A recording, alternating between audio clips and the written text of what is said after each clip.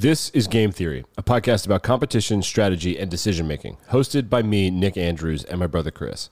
In this episode, we got it, let's try it, and rate it 1 through 10.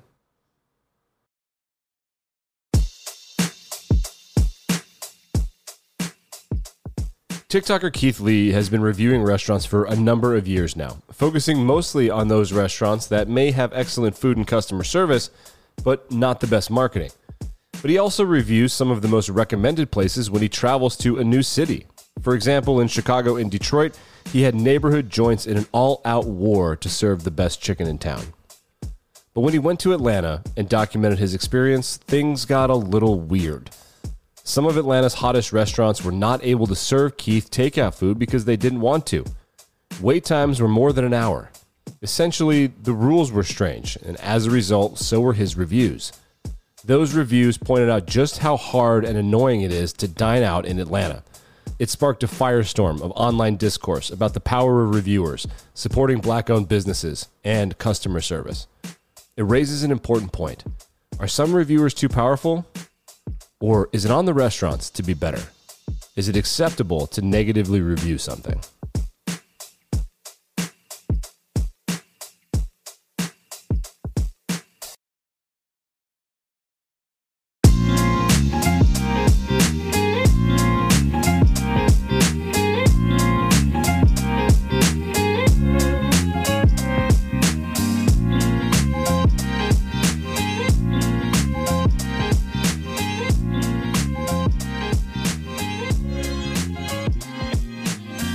And welcome to episode 94 of Game Theory, podcast about competition strategy and decision making. Wait, just kidding. It's episode 93.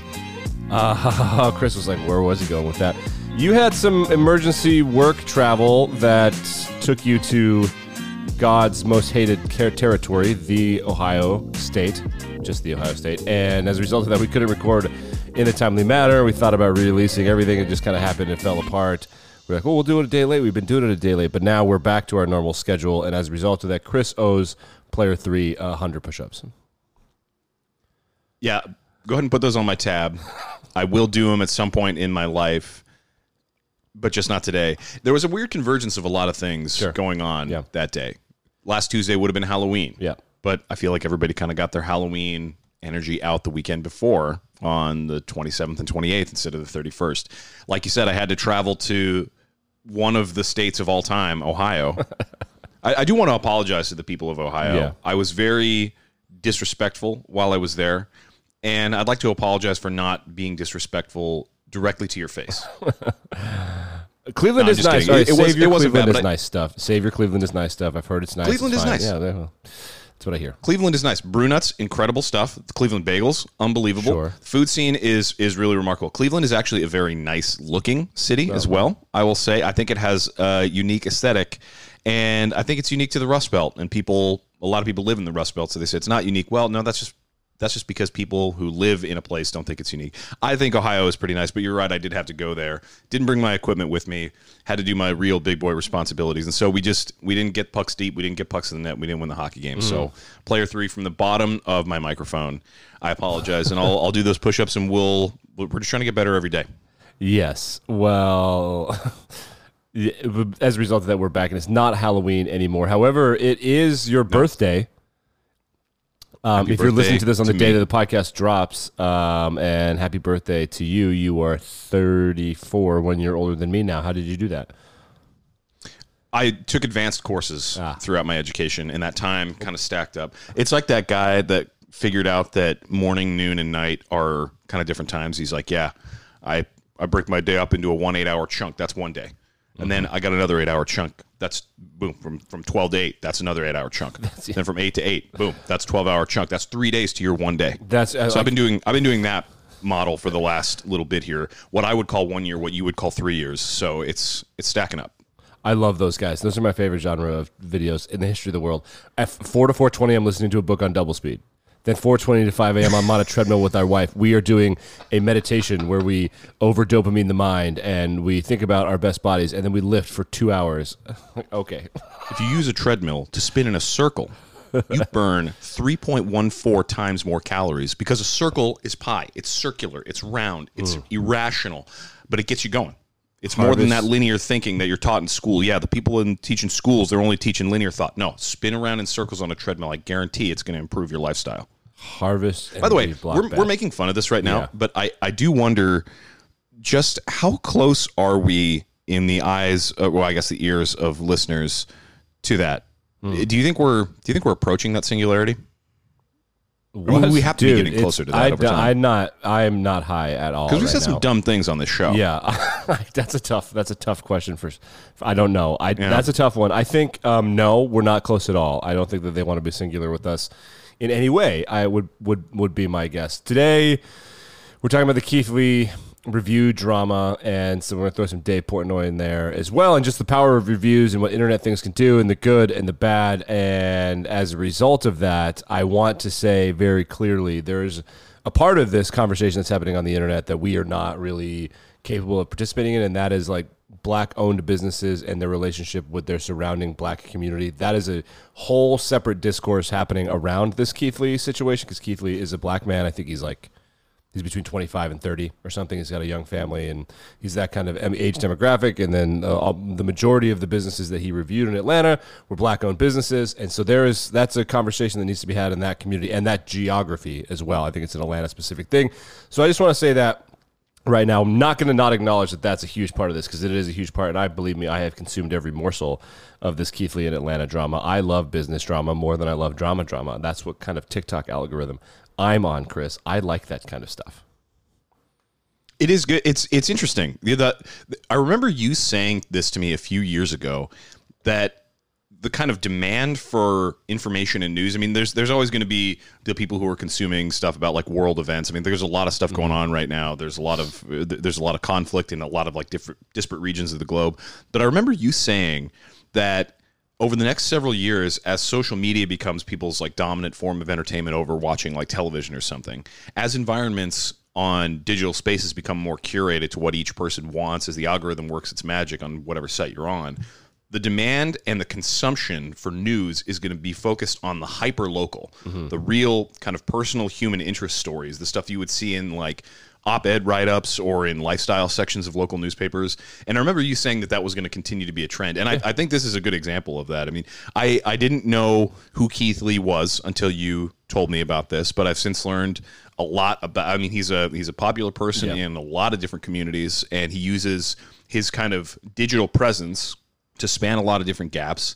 And I think he's providing some really good, like a valuable voice to a lot of different communities. Like you said, you're exactly right. We're not here to talk about the racial dynamics at play here. We're not about to start talking about like dissecting the ins and outs of how the Black community should respond to this or that event happening with Black-owned businesses. That's an important part of this story, but it's not one that we're qualified to tell. We're just not involved in the area. We're also not from Atlanta, like you said, although I'm happy to. I was once in Atlanta. Yeah, me too. Yeah, no, I'll gladly do that. Just as in general, just as a city. No, I was there once for a little bit, and I tried this really delicious Mediterranean restaurant. It was like one of the top reviewed restaurants on Yelp, and it's in like a food court in a downtown kind of business center. I had to cross like a hotel conference center skybridge to get there. I have been in, so Atlanta's really interesting in that, like, there's, of course, like many cities, there's some dilapidated things going on. The last time I was there was at the College Football Hall of Fame, which is according to everyone, a not great neighborhood that is being revitalized. It's by Turner Studios and things, and so apparently it's on the up and up or whatever. But it's so big and sprawling. Atlanta is one of those cities in America that really could qualify to be kind of its own city-state. It's so geographically large that you could drive for an hour and still be in Atlanta, and like the Loop and the thing, like there are like two downtowns. So so it's a huge geographical area. Obviously, the racial part of this is that it is a major hub historically and presently for the Black community. It is I would say probably the capital of the South. Largest airport in the world. It is a major bustling city. Keith Lee is from Vegas. Actually, I don't know where he's from. He's from. Maybe I don't know. He's like based out of Las Vegas. Yeah, so I was able to find out some information about him, and there's a really interesting write up about everything that happened when he took. I think he took a family trip to Atlanta, And he's done food reviews all over the place. He's been to, Chicago and LA and Detroit, and he does reviews for a lot of restaurants in a lot of different cities. And so his presence truly does, it's not just like a local Vegas thing. So when he went to Atlanta, it was not unusual for him to be going to a different city and doing these kind of food reviews. But I think Atlanta, I don't know if it's like the food scene. I don't know what the real story is there, but something happened in Atlanta that kind of made this a little different trip for Keith. He had some tough reviews, and it really blew people's minds. And immediately, people like me started scooping up the drama and the morsels. And I want to say also something that I really like from a racial standpoint is that all of the people that I've heard commenting on this have been black, mostly creators in Atlanta, discussing the relationship between this outsider Keith Lee from Vegas with their local community in Atlanta, and being like, "This is the food scene. This is what's going on." But let's go back to Keith Lee. He started doing reviews, and the idea was that he was just going to review some local food in Vegas, maybe in California, whatever. He then rose to insane prominence, and as a result of that, he kind of changed his MO. I found him when he did one of his most famous reviews, like the week or two it went up. It was for this pizza joint. It was run by a man named Frank and Sons. Somebody DM'd him and said reviews. He was just doing reviews. I think he could walk into the businesses and just do reviews. It has like 60-something million views. And he ate this stuff, and he was like, man, this is really good. But he also said, your French fries are bland. This hoagie is perfect, whatever. Did a review. It was really great. And then, you can follow Frank and Sons. The business is booming now. The message that he received was from someone at the restaurant that said, food is great. Frank's the man. We don't have any marketing. We're in Vegas. We're dying. Help us out. Which is one of the things that reviews like. I like hole-in-the-wall stuff. That's one of my double-edged sword qualities, where it's like redeeming, but also makes me kind of like a DB, like a little bit of a hipster asshole. Well, so you do have the authenticity. You do go to a lot of holes in the wall. Yep. You go to a lot of places that are kind of off the beaten path. You enjoy some quality stuff. You get the benefit out of it. I will say you do indulge in the guilty pleasure of every single person who is also like that, which is to say that you brag about that quality. Yeah. And unfortunately, it puts everybody in a position where we're just forced to respect that because you've done the legwork. You found the hard to go to places, and sometimes holes in the wall are really crappy. Yes. Sometimes there's a reason they're off the beaten path and they're not good. But when you find places that are really enjoyable, there's a good vibe, there's quality food, there's polite service, there's nice people. When you find that kind of place, it's really rewarding. But you do let everybody know about it, and so it does create like a different. It helps people learn about new businesses and it helps the business grow, but it does kind of change the vibe. It's like, well, everybody's been here. Now Keith Lee's been here, so everybody goes there. So it's not really a hole in the wall anymore. So it's like you can't really go to the original hole in the wall because it's been replaced by something else. Right. You want the business. Listen, I would rather the business thrive, no doubt. They deserve and they not putting your effort into being a good business person, just not understanding how to reach audiences. It's a bummer that businesses fail that way, and marketing is it's the evil guy on your shoulder. That's like the most important thing. So he started that way. He then blew up, and he changed his MO, which I find to be from a game theoretical standpoint. This Keith Lee guy is a huge nerd. You can tell by the way he talks. He's a really genuine, easygoing, nerdy guy, and so he is doing this kind of like a scientific experiment. He doesn't want special treatment after he rose to prominence. So what he'll do is he'll call ahead, or he'll send his wife or someone in the family, and he'll wait in the car, and he does the reviews mostly in his car, sometimes at his house, but he doesn't go in the restaurant. He doesn't want the restaurant to know that it's him doing a review. And he usually gets like 7 or 8 things from the menu, drops like $50 to $150 depending on whatever, and he tries a bunch of stuff, and I imagine his family eats the rest of it, or I don't know what happens to the rest of the food. But after this big Vegas thing blew up, he doesn't do restaurants anymore, which is a really important part of this. So now he's traveling around the country. He goes, but the difference between him traveling around the country and him reviewing local stuff is when he goes to new cities, he now mixes in popular places, which is where this is going to get weird in Atlanta. So he goes to Chicago, and he's like, okay, what are the places I have to try as sort of like a Guy Fieri? And then what are the places that deep in the DMs are like, please help me, I'm just trying to grow my business. And then usually, oftentimes, it's an employee that's messaging him being like, the owner is doing everything right, no one's eating here. So that's right. So he goes to Chicago. Interesting. There are different neighborhoods in Chicago that know he's there, and they're like, be on your shit. We will have the best chicken in Chicago. And Detroit had the same thing. People going out of their way like, yo. And then he blew up some spots in Detroit. that didn't have a lot of traffic, and it was a really big, great thing. Like, it was helpful to the businesses or whatever. So now he's going to the ATL, and things are about to get weird. I didn't know that a lot of successful Atlanta restaurants were so horrible to their customers. I had no idea.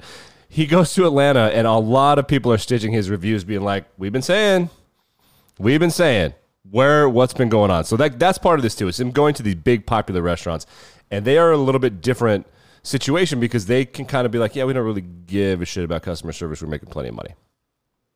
Yeah, and I have a thing with customer service. I think it's an important part of the going out experience. I mean, you're not going just because somebody can make really good food. I mean, sometimes you are, and that's like, Michelin star quality. But when you get to that point, part of the experience is going out and like being treated well and being treated like you're paying a lot of money for quality food and a good experience. And I think, DC does not have very good, where I live in DC, it does not have good quality customer service. It really, it just doesn't. There are plenty of places that do, but by and large, people don't really care. Yeah. But they're not hurting for foot traffic because a lot of the places that people will go to are in dense, walkable urban areas, like the kind of place that like a 25-year-old who gets really into biking and like bicycling through the city, like the kind of places that those people would be really, really excited about. And when you're in that type of place, you don't really have to be super nice. You don't really have to draw a lot of people there because most of the time you're busy enough that at a certain point, customers just become overwhelming. So it's not like you have to be super nice. Yeah. Now, I get the impression from reading about what happened with Keith Lee and his reviews in Atlanta that something similar was at play here, where all the popular restaurants and all the necessary go-to spots in Atlanta are so busy all the time. They have such big crowds, they're in such high demand that they don't really have to be super nice and go out of their way to give customers a good time because people are going to come anyway. And it doesn't matter how well people enjoy the experience. If the money keeps walking through the door, then the business is doing just fine. So I don't know if it's just like a gradual decay of caring about people over time. I don't know if it's because there's not enough supply to meet the demand for brunch. I'm reading this. There's a New York Times write up about this. I mean, this really made it into the mainstream here. Yes. This article by Emmett Lindner. Okay. It's a good write-up, but there's people in here talking about, okay, yeah, everybody does brunch, but Atlanta does brunch big time. I mean, it's a huge vibe here.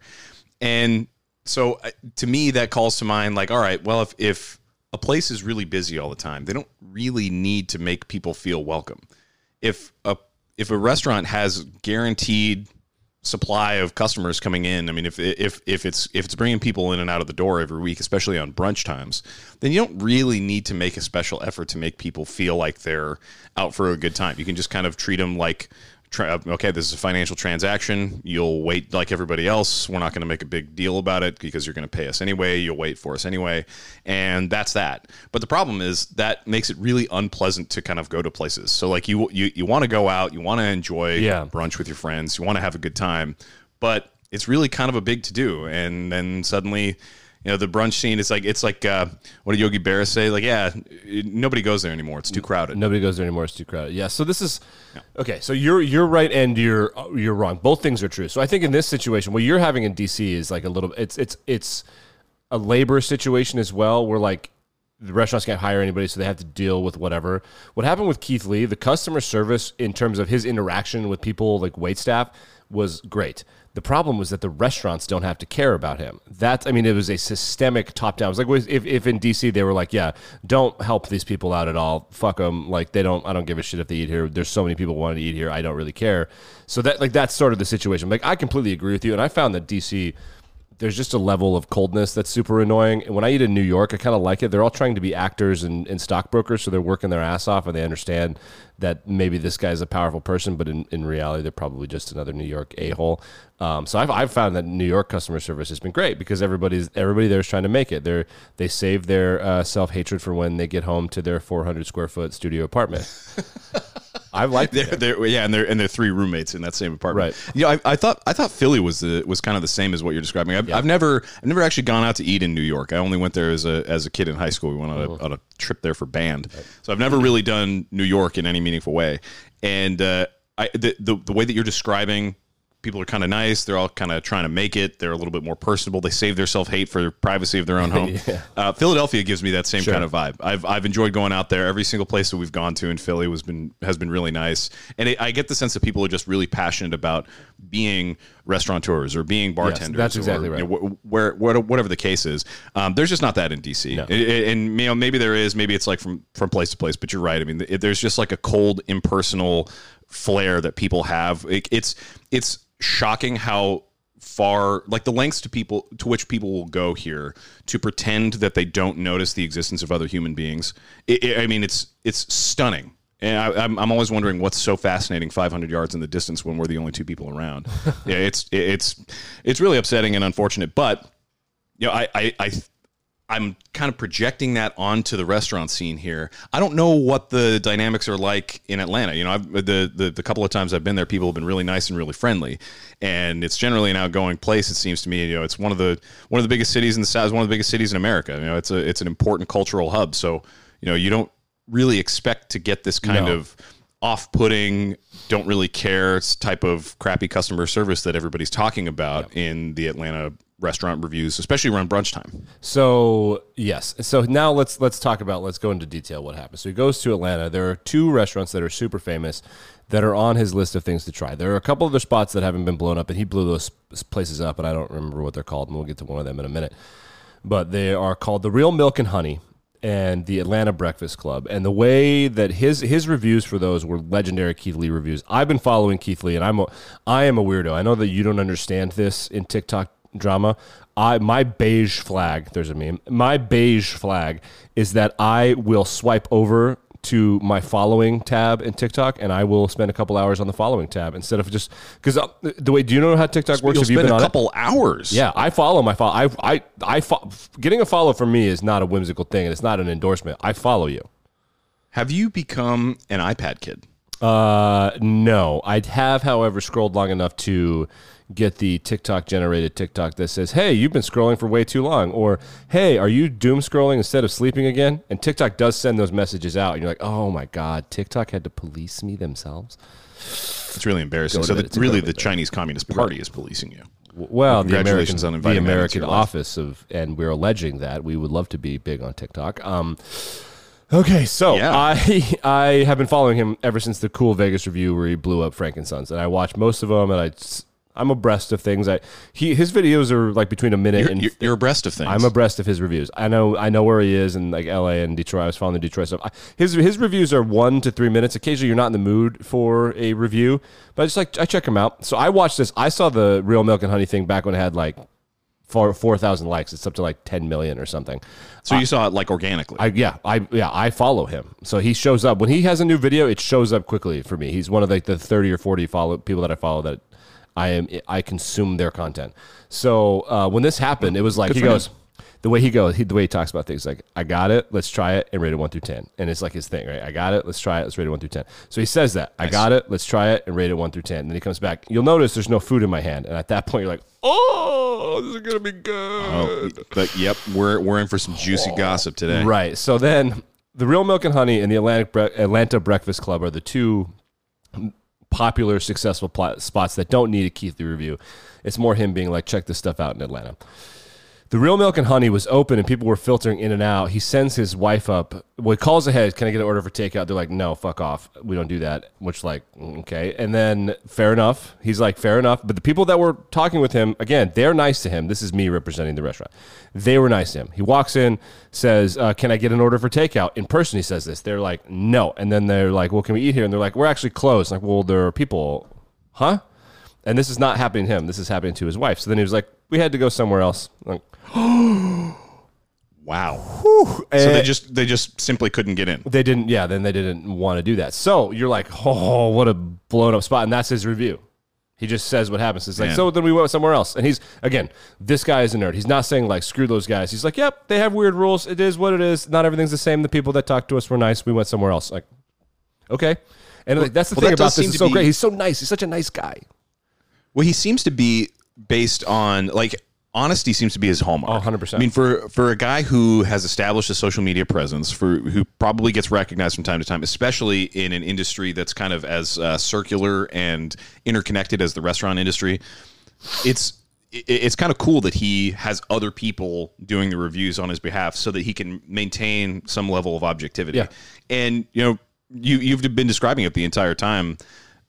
In what sounds like an honest way to me. You know, he'll talk about the things that are great. He'll talk about the things that are not great. You know, the New York Times article he says, you know, he's talking about like surcharges for things that shouldn't be surcharged. Right. Like, yeah, there's $1 for butter for bread. Yep. Like, that doesn't make any sense. But, you know, for a guy to stay committed to honesty in reviews, I think there's real value in that. And I think that's the thing that maybe draws a lot more people to respect his social media reviews. Like, he's not doing it for clout, and he's not doing it so that he can like shamelessly promote a business without saying anything that's not positive about it. Yeah. People perceive that as more authentic, and they're more inclined to judge it as valuable or useful or a good reflection of whatever the restaurant is or whatever the community is like. Yeah. So I think that kind of adds to his following and adds to the appeal here. Yeah. Which is why when he gives a negative review like this one and tells the honest truth about what happened, people take it really seriously. And they go, wow, this is a moment to pay attention, because this is really out of the ordinary for such an honest person to say something that's so shocking. Yes. Like and it wasn't even the way he said it. And here's the thing that I think is important from a game theory standpoint, a content consumption standpoint. The substance of his reviews are irrelevant. When there's drama like this, more people will watch them, but he can make money on TikTok as a creator because he has such a big presence and such a predictable presence. TikTok wants you to be addicted to TikTok. So the people that get you addicted to TikTok, they kick money to. Like and YouTube kind of does the same thing, not enough, and Instagram kind of, and they should probably do it more. But TikTok famously has been the one where you could, like, the early adopters that get millions of followers, they could quit they make like hundreds of thousands of dollars a year, if not more. They want you to be addicted to TikTok. And as a result of that, it doesn't matter what he says. As long as he does the thing that we came for, which is like find some hole in the wall spots, find some famous places, review it in Keith Lee style. It was like, this is lemon zest, and he does like the zoom in thing in his eyes, and it's really great. Or someone's like, this fry was bland, 2.1 out of 10. And like, okay, well, put some salt on your fries, guys. And then I've seen restaurants respond to them in the comments like, yeah, you know what, we're going to season our chicken better. Which, like, fair enough. His style is why we're there. He's not kicking up drama because it doesn't matter. Like, I'm not going to watch Keith Lee anymore. I actually might watch him less because I want to see reviews, not him responding to Chad Ochocinco. That's why I'm there. So he does not... It doesn't matter if he says negative or positive. I just am there for him to review the stuff honestly. And we'll get to this in a minute when we talk about Dave Portnoy, the god of Barstool Sports, doing his pizza reviews. Dave Portnoy and Keith Lee feel like representations of us. Like, what do we really want? It's like, well, I want a place where I can call in, give food that tastes good, and it's whatever. That's why it's great. So when you go to a place, his experience at Real Milk and Honey was exactly like the real experiences of many people who commented and stitched his video being like, yeah, you can't go there. They just do whatever they want. They may be open, they may not. You can't take out whatever. The drama starts when Real Milk and Honey responds to Keith Lee, and they responded to him in a way that was so douchey. I literally cannot even. And as a result of that, the way that they've handled this has been. Can you express that again? They responded to him in a way that was so douchey. Douchey. You literally cannot even. I literally cannot. Sorry, even. did we hop into a time machine and go back to 2014? I literally cannot even explain the damage they've done there to themselves. Oh, there you go. Okay, yeah. Thank you. The damage they've done to their own restaurant by the way that they've responded. It's got the owner sitting next to someone in his life. It could be a woman in his life, and this guy is in like a bougie pink jacket, and she's like, "Did you see what Keith Lee said about us?" And he goes, "Who's Keith Lee?" And like, oh, the internet immediately shit a chicken. They were like, "Bruh, no." And remember, he's a man of the people. He did president. So they wrote a skit. Yes. Trying to pretend not to know who this guy was. Correct. Okay, that's yes. That's a heck of a strategy. Correct. And so now there are TikToks of Real Milk and Honey on like Fridays and Saturdays, and not super full anymore. They're only half of this story. The other people I think actually are worse, but the way the Real Milk and Honey responded makes them look worse. But I think the Atlanta Breakfast Club is worse in my opinion. And this is again the game theory. The game theory aspect of this is treat all of your customers like they're Keith Lee. Live every day like your mom is watching, right? So live every day like your mom is watching. Treat all your customers like Keith Lee. That's a good motto for us as we kind of close out 2023 and go into 2024. Couldn't agree more. So he goes to the Atlantic Breakfast Club and he sends his wife to go do takeout, and they're like, again, fuck off. We don't do takeout. Why would we want to make money? And then his wife goes up to try to get a table. It is an hour and a half wait estimated time. And there are people in cars that are like, we're waiting. And they're like, why are you waiting in your car? Well, no water, can't sit inside the restaurant, no coffee, can't loiter in the restaurant. If you're waiting for the restaurant, you sit in your car because they don't want you around. Holy That's crazy shit, right? That is shocking to me. So then the restaurant, I forget if he went up to them or something, but the restaurant figured out that this woman was Keith Lee. They had a table for him. Wow. Yes, and then all the people in cars are like, they got a table for you? They got a table for you? It's crazy. Yeah, imagine that. And he said, you just skipped the line. I'm going to decline the penalty. We're out. He's like, I'm not doing special treatment. We're gone. We're leaving. And they left. Good for him. Yes. So now all of these people stitching these videos are like, yep. This is how the businesses have been treating us like it's a privilege for us to dine there, not like they want to give us a service in exchange for money. And now they're being called out. They did, again, this is the racial part of this, is that these restaurants, which are black-owned, tried to play the race card on Keith Lee, who is one of the most prominent black voices in America at this moment in time. So I'm staying out of that, but that is like they tried to play the race card. Everyone's like, but Keith's black. What are we doing? I don't know. That's part of this. I'm not commenting on any of that. But everyone else in Atlanta was like, this is how they've been treating us. They've been treating us like it's a privilege to eat at their places. And now Keith Lee is here and pointing it out to the planet. So people that didn't know about the Real Milk and Honey being bullshit or the Atlanta Breakfast Club being bullshit, they're experiencing it now. The restaurants both responded not in a, we're going to do better, this is an indictment, but in a fuck off, you don't know, this is just trying to bring us down. They're just trying to bring down businesses. They're trying to bring down black businesses. And everyone's like, why am I waiting 3 hours for your food? Like, I want you to take takeout. That gets us to, I think, a universal life lesson. So, Nick, have you ever read How to Win Friends and Influence People? No, but I am aware. I thought it has to make friends. This is Carnegie, right? How to Win Friends and Influence People. Yeah, so this is Dale Carnegie. He wrote this in like the 20s, like 1921. That's like... Most self-help books are garbage. I heard a bookstore owner once describe them as the fast food of the book industry. Nice. Most of them are garbage, especially like if there's a swear word in the title, put that book down. The first one was cool. You're being played. The first one was cool. No, I liked it. No, it wasn't. No. That's false authenticity. I'm going to push back on this and say this is what happened was it was Iron Man and Iron Man 2, and then you know what? They're like, let's do this until everyone hates it forever. Let's make 90 of them. The Subtle Art of Not Giving a Fuck was awesome. All of the you are a badass and all that is horrible. The first one was sick. I didn't read it, but I know it. But in the publishing industry, was like, people bought this because it's edgy. Let's just do it for a million years. Let's make all the Marvel comics that no one read or cared about into movies that waste everyone's time. You know, we're going to agree to disagree on both of those fronts. All right. But regardless, of all the self-help books out there, How to Win Friends and Influence People is really, I think it's good because it has interesting psychological insights on how people operate. And, man, once you kind of realize how much time and energy people spend justifying themselves, a whole lot of things make a whole lot more sense. So these restaurants getting this criticism, getting this feedback, and getting this negative attention, for them to respond in a way that's like aloof, like, oh, we don't know who this person is, we're too good for this, or take a hike, go tamp sand, we're not going to change the way we do things. Right. That is not a sign of somebody who is interested in any kind of like self-improvement. That's a sign of somebody who does probably the most common human activity, I would say, aside from like the biological functions of like breathing. People justify themselves almost all of the time.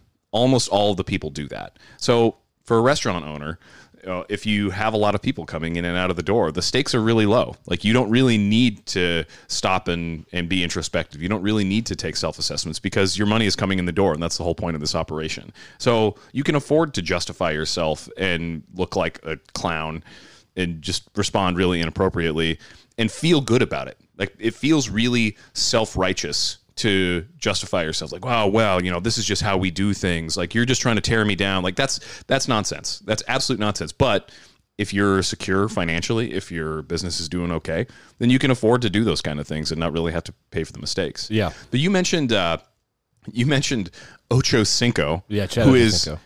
Yes, Chad Johnson, who is the artist formerly known as Ocho Cinco, who is the artist formerly known as Chad Johnson. He changed his name twice. Right. I don't know if you knew He that. changed his name back.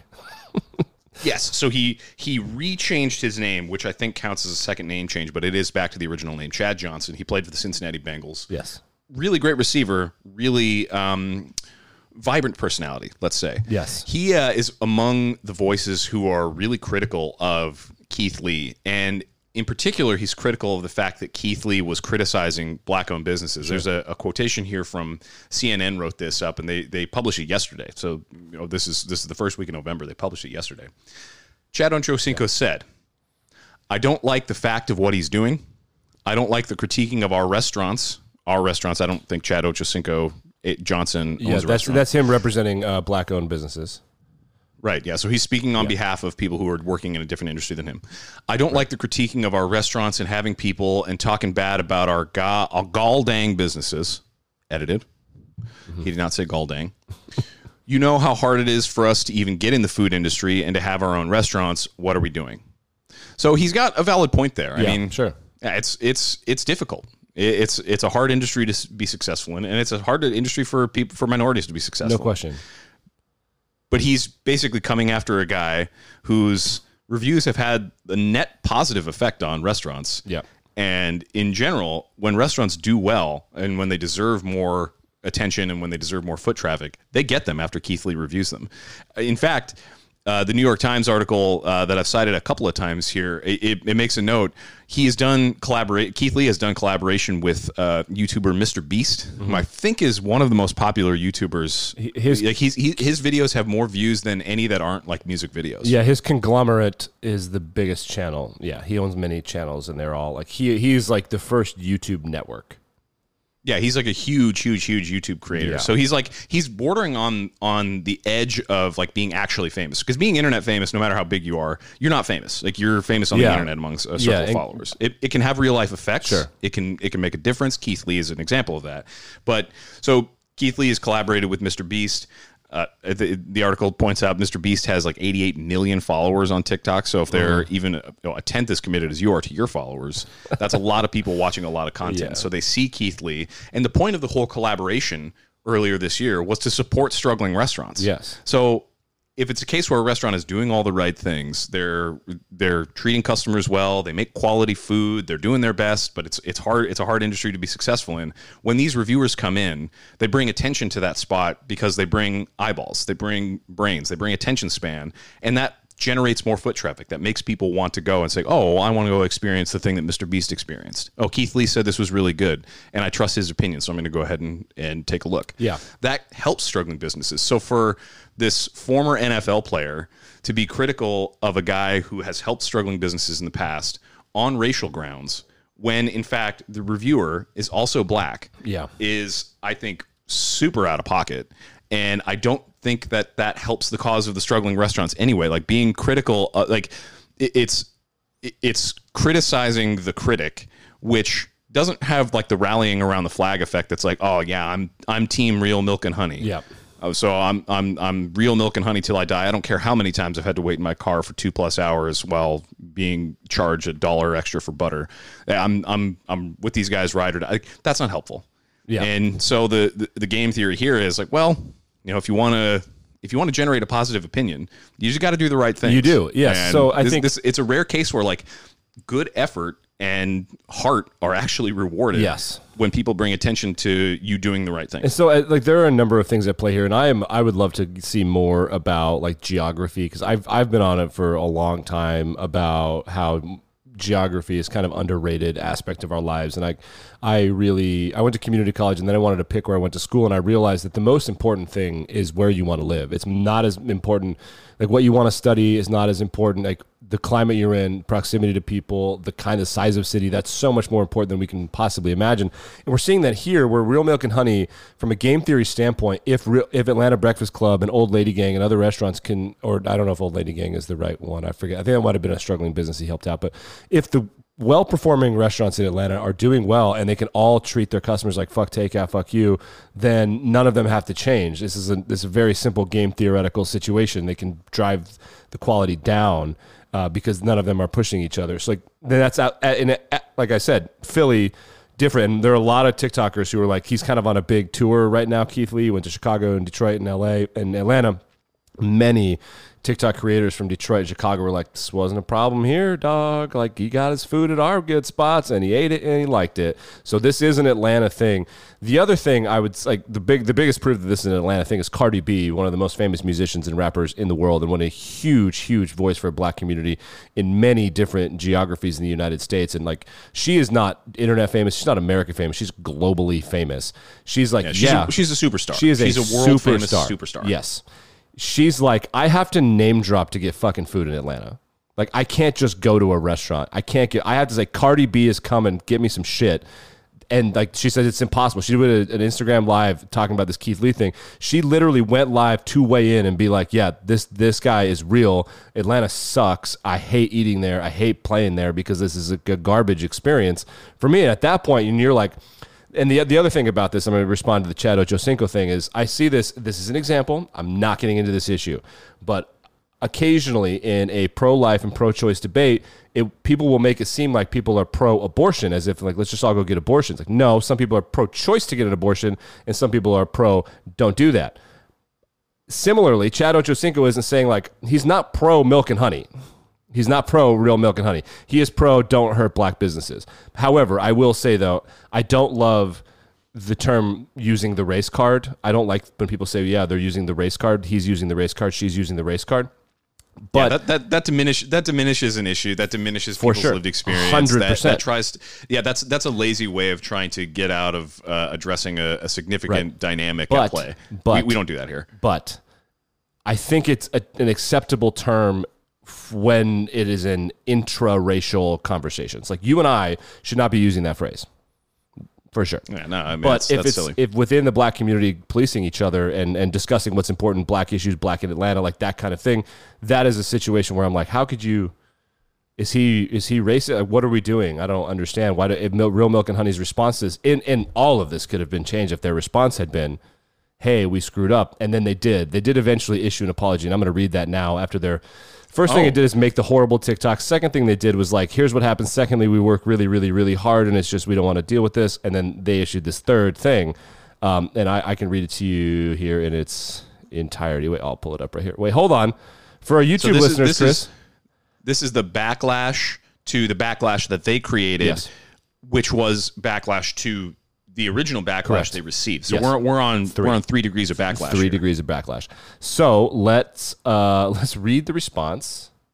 Let's read it. Wait, hold on. It's on Instagram.com. There we go. Bam. So for our YouTube audience, we can like see things now. How cool is that?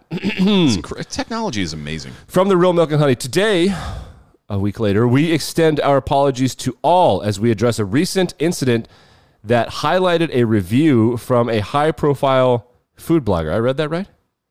I think so. A recent incident that highlighted. Okay, I don't know. In no way were we trying to discredit anyone. If the comments came across as such, kindly accept our apologies. That sounds like a real apology. It's crucial to always take feedback and make improvements for the success of our business and our community. We've taken the time to reflect on the incident and have started internal corrective actions within our team regarding communication styles. The house rules that are circulating are outdated. That's like about takeout and stuff. And current one is being published soon on our social platforms so everyone can see it's a vibe or not rules. Last but not least, in no way, shape, or form is the woman circulating on social media with comments on autism a manager associated with our business or has ever worked for us. Let's fact check before we lash out with false comments. So there was some false stuff going around. Thank you to our loyal customer base, our new followers, and future clients. We are ready to learn and grow from this incident. We are here to provide fantastic customer service and delicious meals. Let's all remain socially responsible. One of the things in their original response was, you're not here for customer service, you're here for food. And everyone was like, no, shut up. No. Yeah, that completely misses the whole point of going out to... I mean, that's to me, that's not even necessarily reflective of like malicious intent. That's just people who are too entrenched in the business and who are like, frankly, victims of their own success. Who are like, well, we don't have to care about customer service because people are going to come anyway. So therefore, that's not part of why people are coming. And like, no, people want to go out and have a good time at brunch with their friends. That's why brunch is such a popular thing. I mean, brunch is also very popular in Washington, for the record. Yeah. I mean, people love to go out on Sundays. And like they get dressed up a little bit, or maybe people just dress like that here. I don't know. I'm not very fashionable. And go out and enjoy, an hour and a half, 2 hours. They'll drink a few mimosas and bloodies. They'll have a really tasty, like well cooked meal. I mean, like the restaurants serve good food, but they're also out here for the vibes of spending time with people. So that's really kind of unfortunate that they took such a preachy, kind of lecturing tone. And by the way, Nick, I don't know if you agree with this, but if somebody says, if there's like a qualifier in somebody's apology, then I just don't accept it. I mean, it's not hurtful. It's like, I'm sorry if I hurt your feelings. Like, that's nonsense. Like, that's like covering your bases. Like, well, if you were bothered by that, then I don't want to be annoyed by you being bothered. Yes. Like, no, that's a non-apology. It doesn't mean anything. It's dishonest. And then it brings us back to this like justifying ourselves.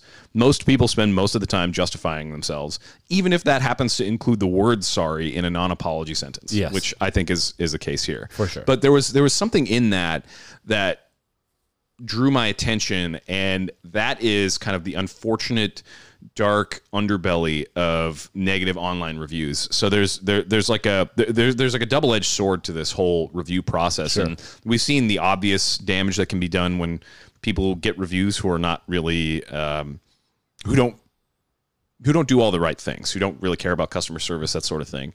But there's another kind of unintended consequence, which is that a bunch of like falsehood, like misinformation starts spreading about the actual business. Like, that's unfortunate.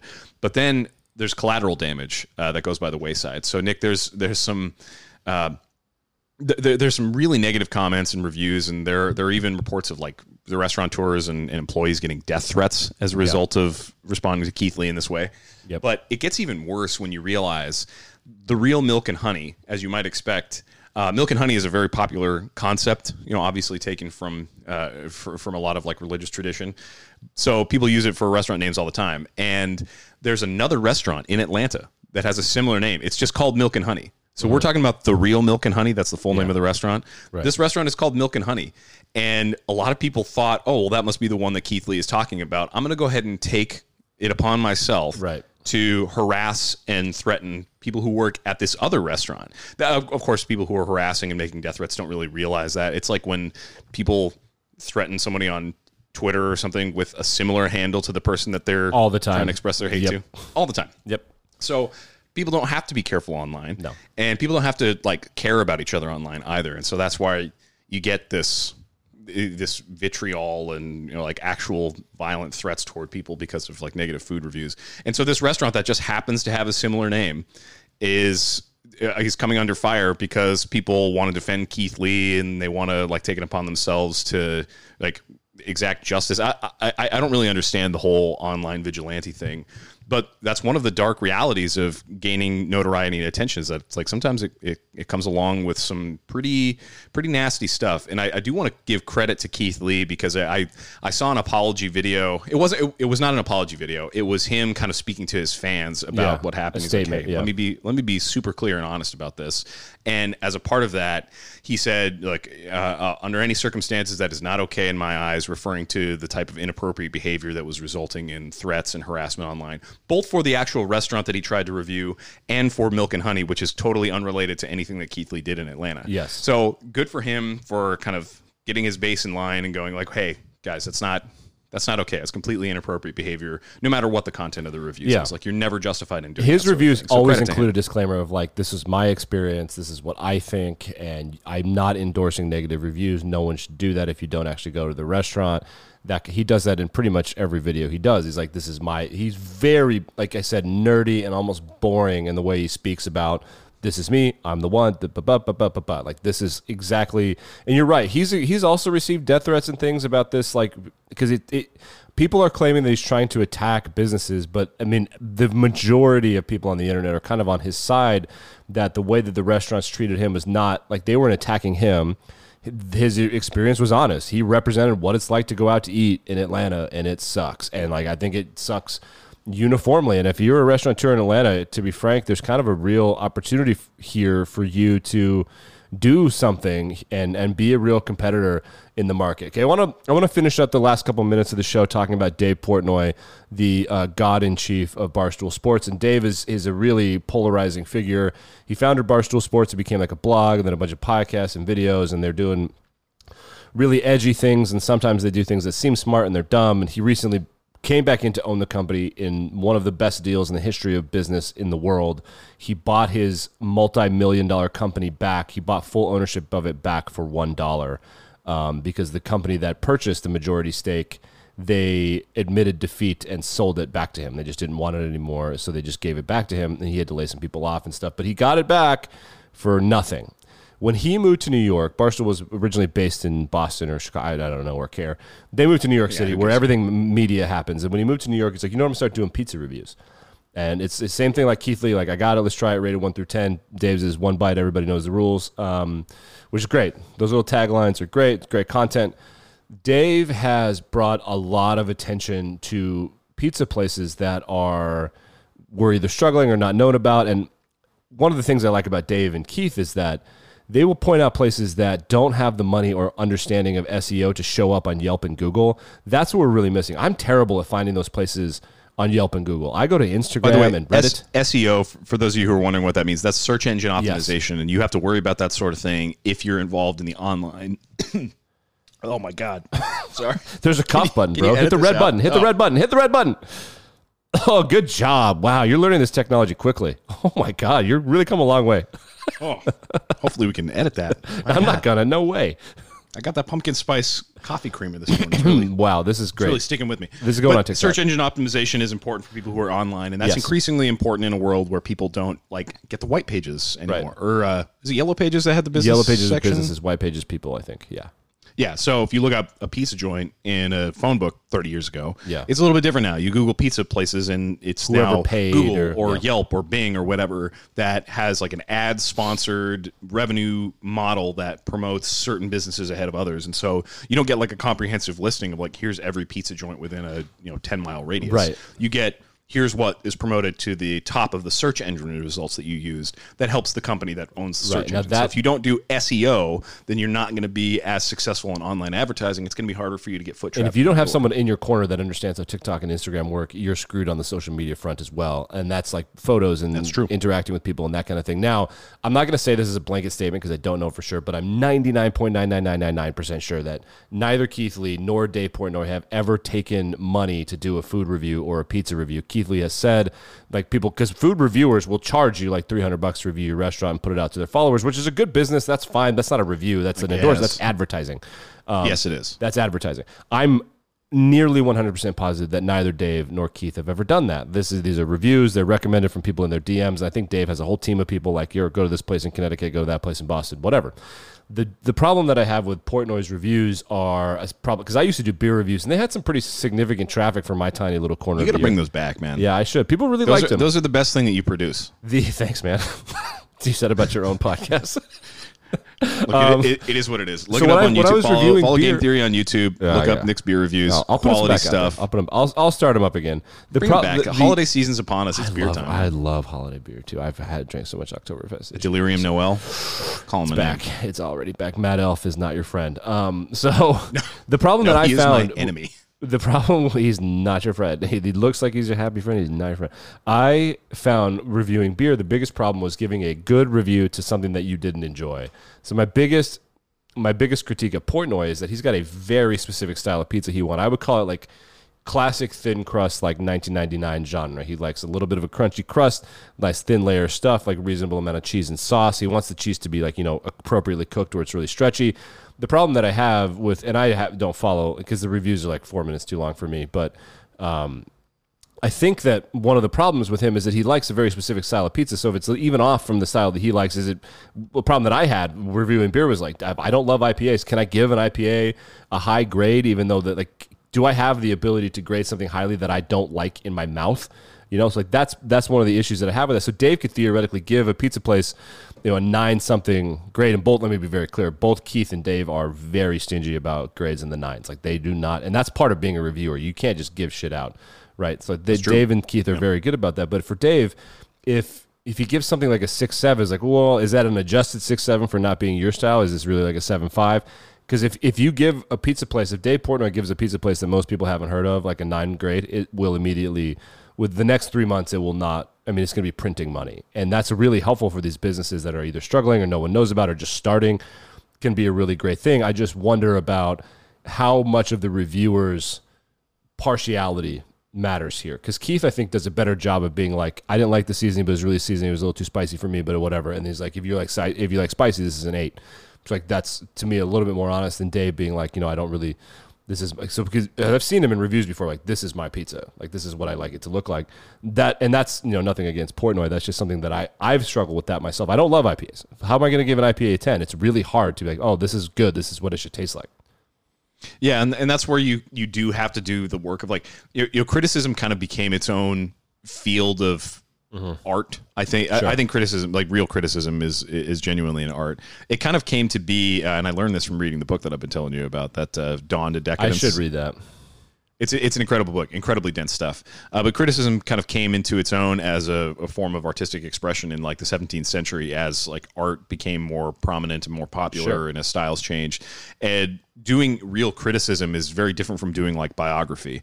Is this a Portnoy pizza review that tells you something about Dave Portnoy, or is it something that tells you about the pizza? Yeah. And that's why criticism is really hard to do. I mean, giving reviews is not easy. You have to know what you're talking about. So like, you can do a beer review because you've drunk, I don't know, 48 million gallons of beer over the course of your lifetime.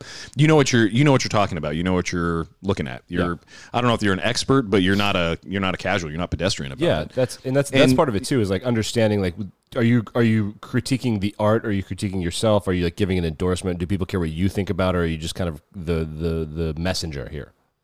Yeah, it's like I said, criticism is not biography. It's a really hard thing to do, which I think is this whole story of like Keith Lee and what happened in Atlanta, I think is an interesting look for us at criticism as an idea. Yeah. And I said earlier, a lot of people, I think, are drawn to what they perceive as authentic, honest, straightforward reviews because they want to know what they're getting into. And for whatever reason that draws people, it's not that Keith Lee is inaccessible or he's too smart and he's like using vocabulary that's like, oh yeah, I understand this at a level that's deeper than most people. No, a lot of people see this guy, they see the authenticity, they think, oh, this is how I would be honest about this experience too. And they see a reflection of themselves in that. And I wonder if, the state of criticism in food with like social media and the internet is that I want to see myself in whatever this review is because I want to put myself in the shoes of the reviewer and imagine what my experience will be like if and when I go to this restaurant or if and when I try this pizza. So I think that just tells you a little something about how people consume these types of reviews today. It's not like who's the best, who's the smartest, who's the most knowledgeable critic out there. It's who's the most representative of what I can imagine myself doing at a future point. Like the criticism isn't about it's not about the thing that's being critiqued even, and it's not even about the person doing the critique. It's not about the critic.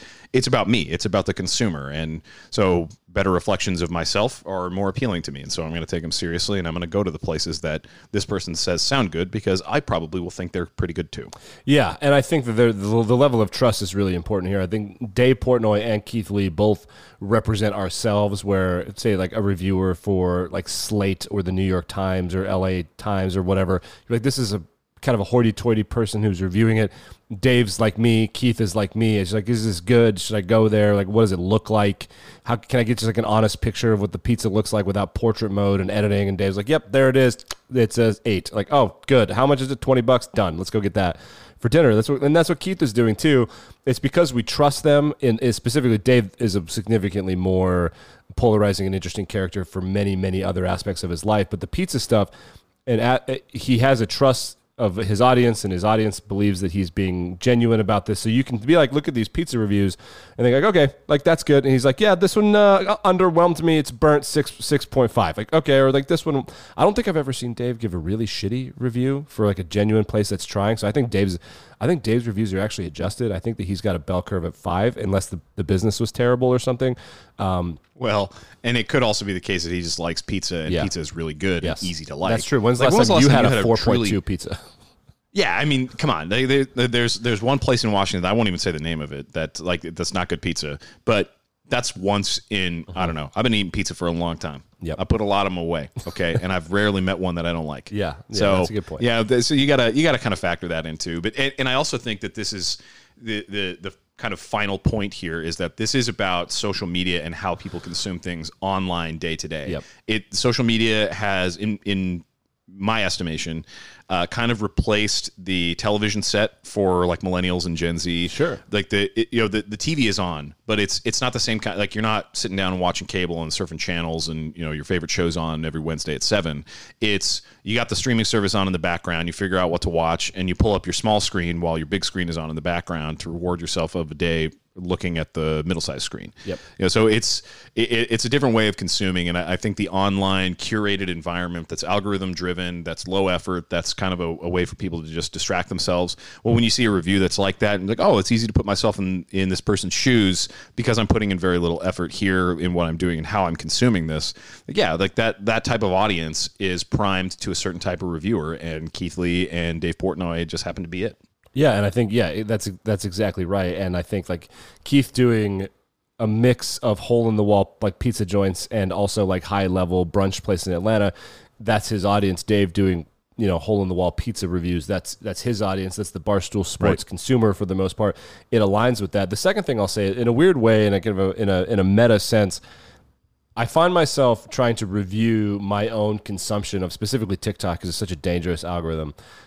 You got to be on top of that. The difference between in TikTok, those messages do actually help. The for real, they really, and I think they're kind of government mandated by the United States. But should we try to put those into our? No show? Chance someone's been scrolling through our shit for 2 hours in a row.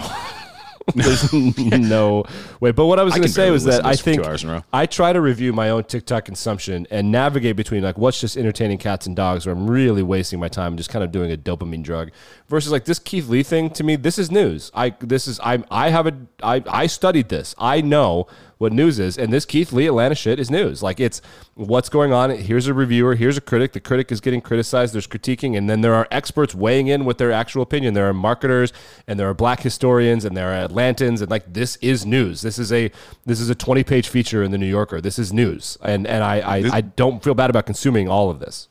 This is your OJ trial. This is your white Bronco. Honestly, I want it to get worse, but I know it's over. I'm looking, honey. Clearly contacted someone in PR for that goddamn apology, and I wanted it to get worse.